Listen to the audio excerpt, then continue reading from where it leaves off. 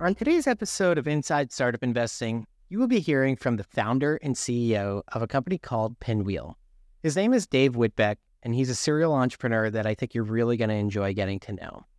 In one line, what they're doing at Pinwheel is creating magic software for parents to make sure their children can have access to a phone without having access to all of the apps and social media that can be detrimental to a child's mental health and safety. The three things on this episode that really stood out to me are: one, how complex it can be for a parent to manage a child's relationship with a phone, especially in those formative years between the ages of 10 and 16. The second thing that really stood out to me is how much market opportunity actually exists for a business like this. This is a company that's been growing well over 100% year over year. It is on pace for over $8 million in revenue this year alone. And the last one that was really interesting to me is just the fact that kids, surprisingly, don't want to have the same unhealthy relationship that they see their parents have with their smartphones today, which is maybe a knock on adults today and the unhealthy relationship we all have. But I'm really glad to have a company like this that's trying to prevent another generation from having a very addictive behavior towards their smartphone. So if you like consumer businesses or you're a parent, I think this is the episode for you. So let's kick it off. So would love to start off with, let's hop into who you are and how you came to found Pinwheel. Yeah, sure. So you could say I'm a serial entrepreneur since this is number 2. I started a company back in 2011 called Meshify, which is an IoT platform company. Did that for 5 years, sold it to a big German conglomerate called Munich Re, did 2 years on an earn-out there. And then when I came out of that, I wanted to do it again. It's a bit addicting to start companies. Once you have done it, there seems to be no other direction you want your career to take. So I went through a very deliberate sort of startup lab mode where I was looking at several different ideas and really wasn't being too close-minded about it. I was really just trying to be open to inspiration hitting me. And early on in that process, I became really interested in family tech. I had an experience where I was with my kid at a flag football game and I was running around the track where, there was nobody on the far side of the field and except a parking lot. And I saw a dad sort of coming out of a vehicle with a kid. He didn't know anyone else was around and he was having a bad day and he was just sort of laying into this probably 11, 12-year-old. And, I think we've all been there. If you've been a parent, it's a rough day, but it just really struck me how much people are struggling sometimes with sort of their family dynamics. And it really, the lens I look at the world through is technology. And that kicked me off into looking at tech and families and how could we bring families together and closer through technology. My first attempt at that was a watch app. It was a direct response to what I saw and witnessed there. It was an emotional regulator. So it would look at your voice and use AI to sort of give you feedback on your emotional regulation. That one didn't quite pass the marketing test. I found that everybody who heard about it and that I surveyed about it said, I know 3 people that need that and I could tell them about it right now, but I'm definitely not one of them. So nobody wanted it for them, but a lot of people were interested in the idea. But it really, my mind was in families and tech when my oldest kid's best friend got a hand-me-down cell phone. And that's what really kicked off my interest in, okay, I thought I had more time with phones and kids. Let me dive in on this problem set. And so then I did all the deep research on past solutions, current solutions, Apple solution, Android solution.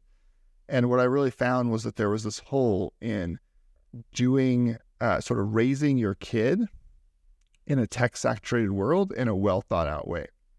So everyone was focused on safety, and I love safety too. I want my kids to be safe as they use technology, but we're not a safety brand. We really are more of an education brand. We're about trying to bring, parents tools and kids tools to help them know how to use a smartphone and really personal technology the right way to leverage it for them. So it's about reaching your goals and about accomplishing what you want to accomplish and having this be a help to you and not a hindrance. Love when it could kind of come, you're open to all these ideas and exploring things, and yet it ends up just being kind of a personal experience, right, that really drives you towards it. I'm curious, did you have, kind of a passion for this type of space prior, or is it really just the inspiration that's kind of created this drive and desire to have this company come to life? No, I've had a personal productivity passion my whole life, right? Like I've been very into personal productivity, thinking about my own mental state and how I can be the most productive I can be. I've been somebody who's used tools on my own phone to try to limit its ability to distract me from my own goals. And so I think as an adult, I definitely have been somebody who's into this space. And then as a dad, sort of the thought of dropping my kids into sort of the dopamine rich environment that I struggle to manage day to day, knowing where they're at in their development and their brain development, it's like just throwing them in with no chance of success whatsoever.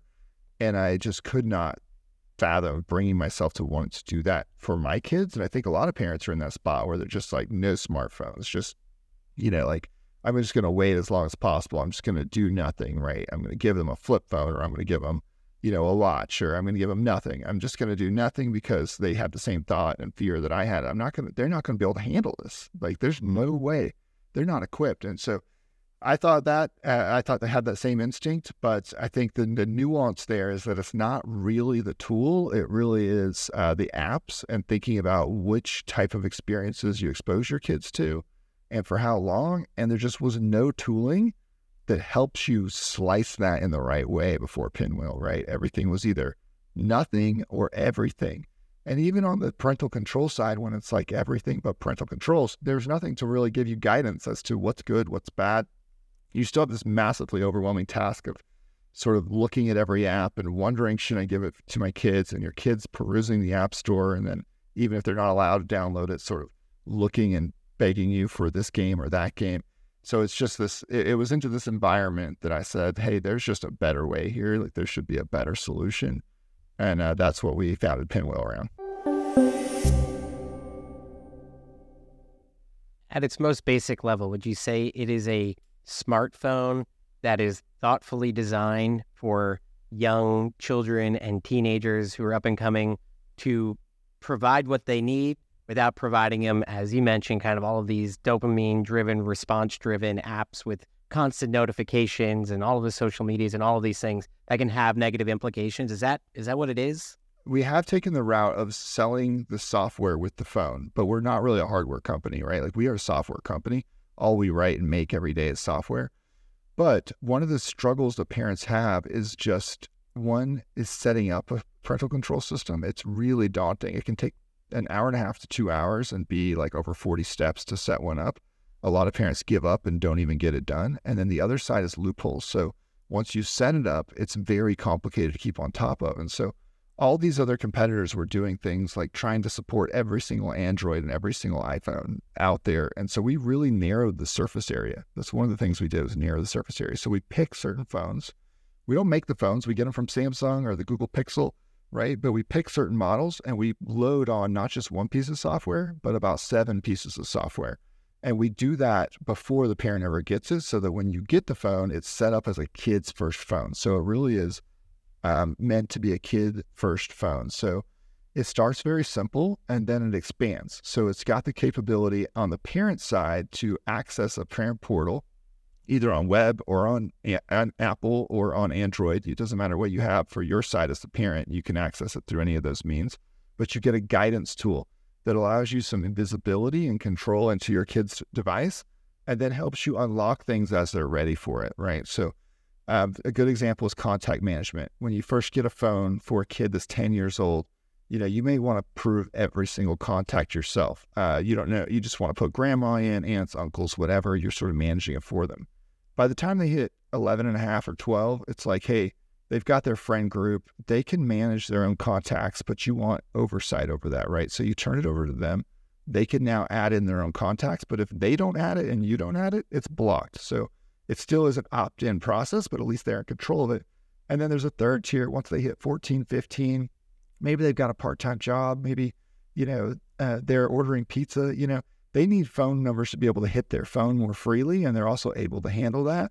So then you take that off and you just have review-only access. So then everything's coming into your phone like a regular phone, but that block list, on a normal phone, on your and my phone, we have block lists.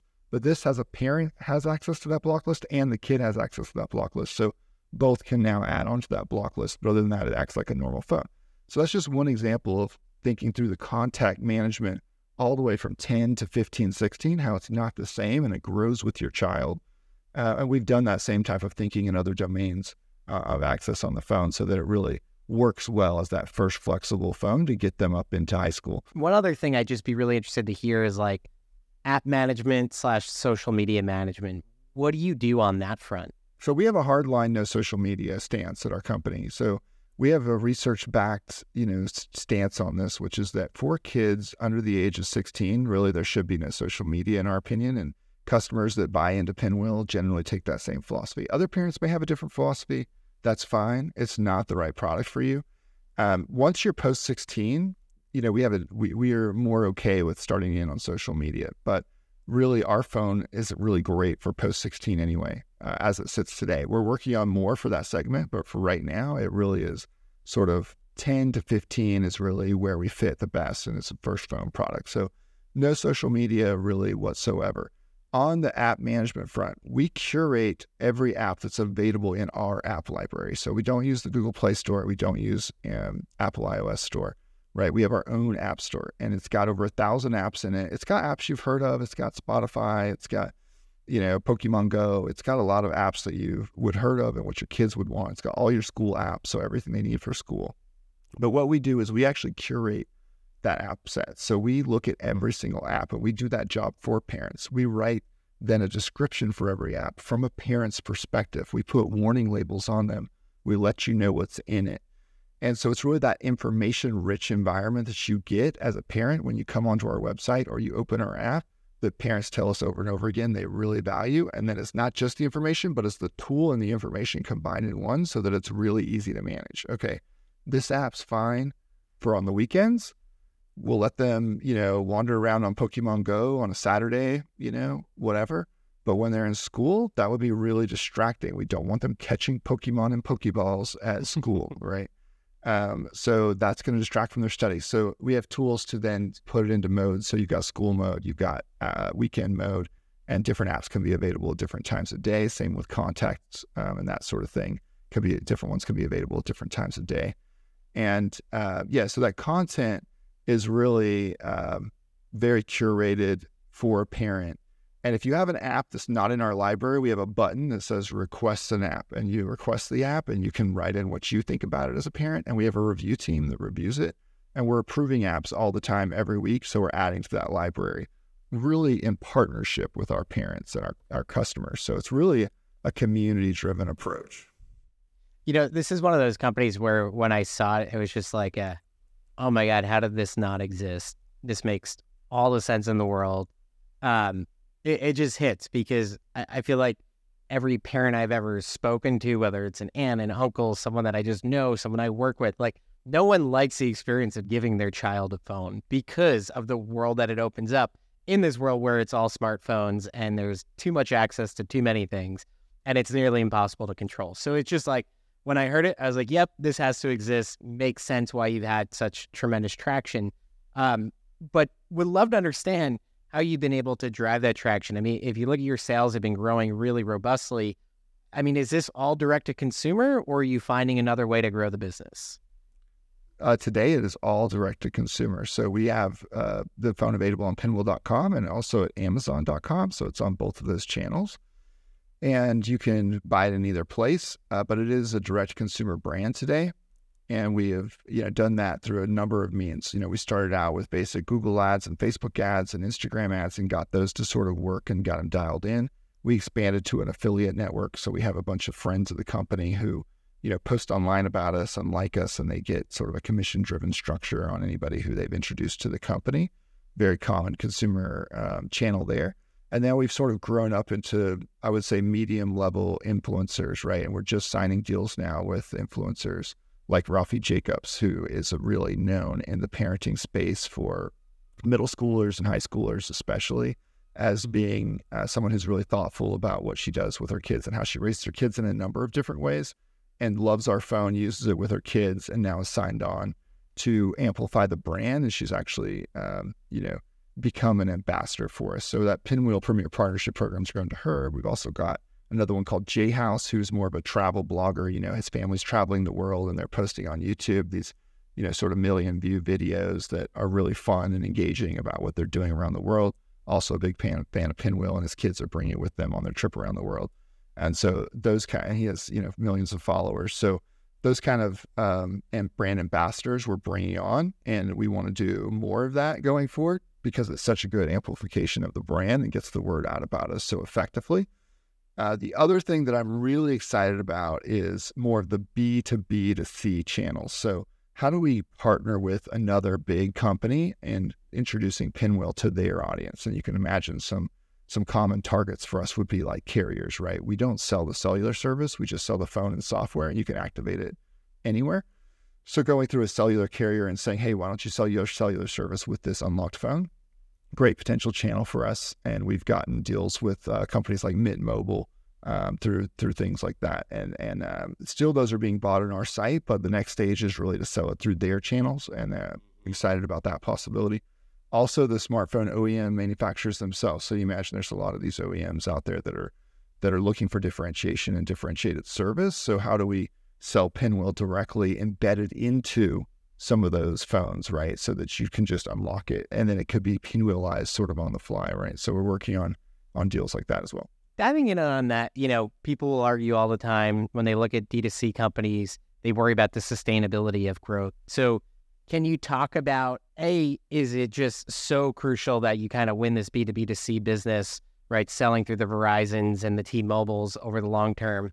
Or can you make a real go of it going completely direct to consumer? Yeah, I think we already have made a pretty good go of it going direct to consumer. So I think we will continue to grow that channel. I think the business just on a direct to consumer basis is going to be a big and sustainable and great business. So we've got a lot of growth in front of us on the D2C front. I think our ambitions are large, right? We want to make a difference in sort of humanity. We want to make a difference for everyone. And so getting to our ultimate goal of how do we affect the maximum number of kids and the maximum number of families, and make sure that, tech is positioned in a healthy way for as many young people as it possibly can be.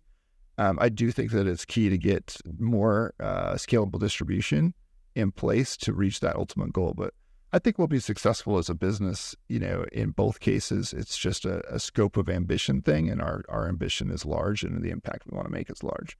One of the questions that I really have tired of that often comes from investors is, why don't the big players do it, right? Why doesn't Samsung or Apple just do this? And I would argue, when have we ever seen massive incumbents do anything innovative, right?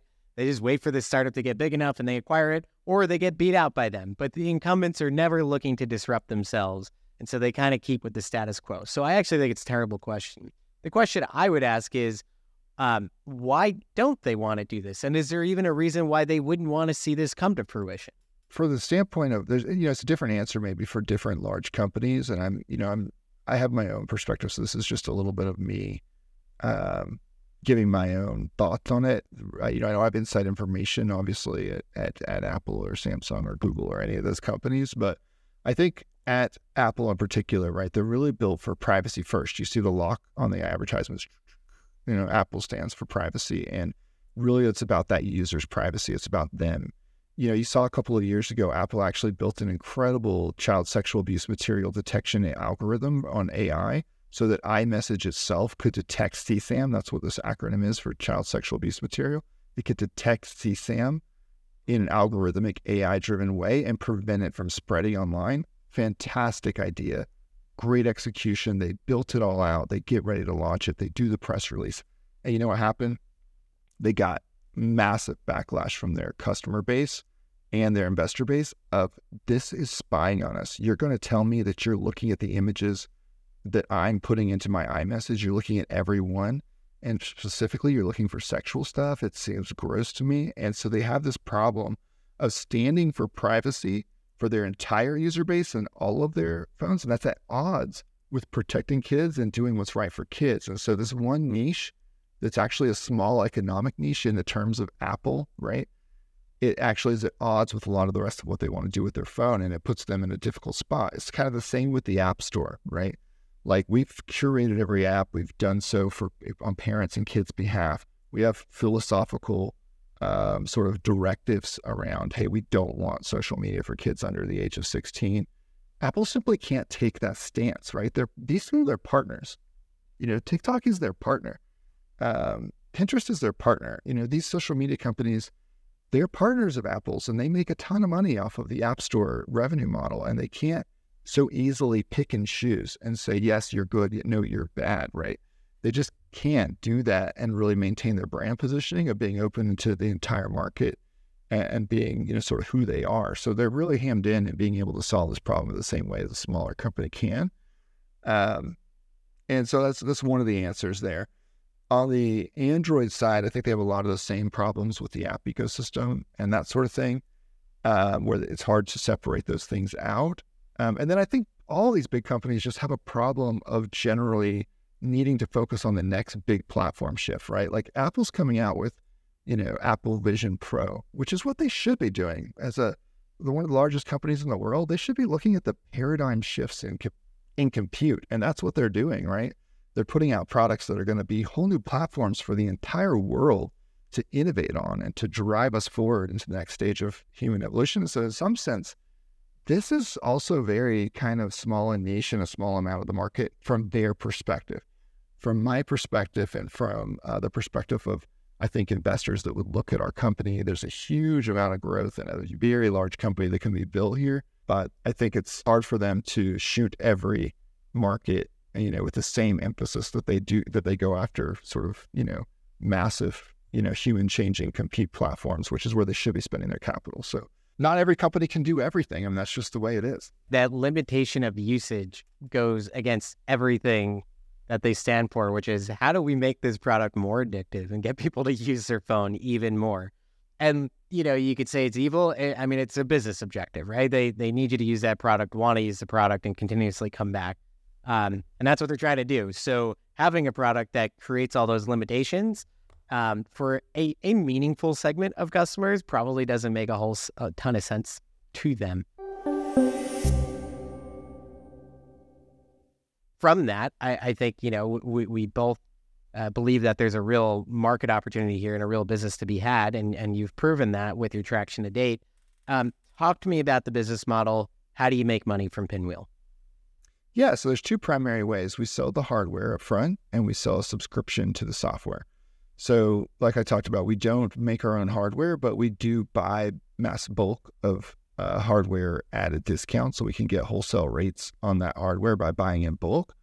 And then we're able to sell that at a retail price. So there's about a 32% margin on generally on a hard piece of hardware that we sell, which is, people are surprised. They think that's, it's like more than they would expect on a software, on a smartphone today. But, that's what we're able to get. And then on the software side, we're selling either monthly or annual subscriptions to the parent, essentially the parent guidance system. Every phone that's sold comes with that subscription. So there's not like a choice to be made there. It just comes with it. And everybody who buys the phone is a subscriber, essentially. If you have a second kid or a third kid, that lowers in price. So it's either, $15 a month for the first kid, $5 for each additional. So we have people with multiple kids on Pinwheel and they don't have to pay the full price for every subscription that comes with it. But yeah, it's pretty basic. Those are the two things that we sell. And I imagine stickiness is relatively high on these things. Through our age group, certainly, yeah. For the first phone market, the main source of churn for us is people graduating, right? Graduating successfully. We've done our job for that family. We've helped the kid get through middle school into high school, and their parents are not having major trouble with them in the digital realm, largely thanks to our combination, our partnership with us and those parents, and they're ready to trust those kids at the next stage. And so that's the main source of churn for us, is just kids being ready for the next product. And we're okay with that. I think there is more we can do, though, for sort of the 15 to 18 segment. It's a kind of a different product. It's more about them than it is about the parent. It's much more sort of teen focused. And so we're doing a lot of talking with teens and a lot of focus groups there to see what we can do to if there's service to be had there, which we think there are things that we can do that those teens want, then we'd be happy to provide that, right? And I think it's amazing talking to them. I'll just say this anecdotally. You would think that a teen is like, "Oh, just stay out of my life, like do nothing, right? Just give me the whole thing." And we're finding that's not the case. Like when you ask a teen, especially a 16-year-old plus, do you want the same relationship with your smartphone that your parents have with theirs? You get a visceral reaction of no. It's like they've been hurt by that relationship their parents have with the smartphone. You can almost see it in their response of like, at times I feel I see my parents are addicted to that smartphone. I see what it means to them. And like, I want my relationship with it to be better. And that's what the parent wants too. We all want our relationships to be more healthy with smartphones. And so when you frame it that way for them, they actually are very open to help when it's centered around them at the teen stage. So we think there's more we can do there, but I won't say more about what we want to do because it's not launched yet. But I think there is a more product to be built there to extend into that segment. But the segment that we're in now is highly valuable and very exciting and lots of growth to be had.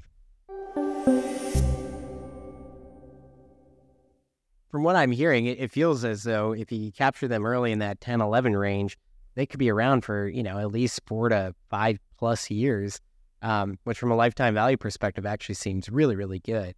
Now to kind of understand, projected to do $8 million this year in revenue, growing really, really well over the past few years.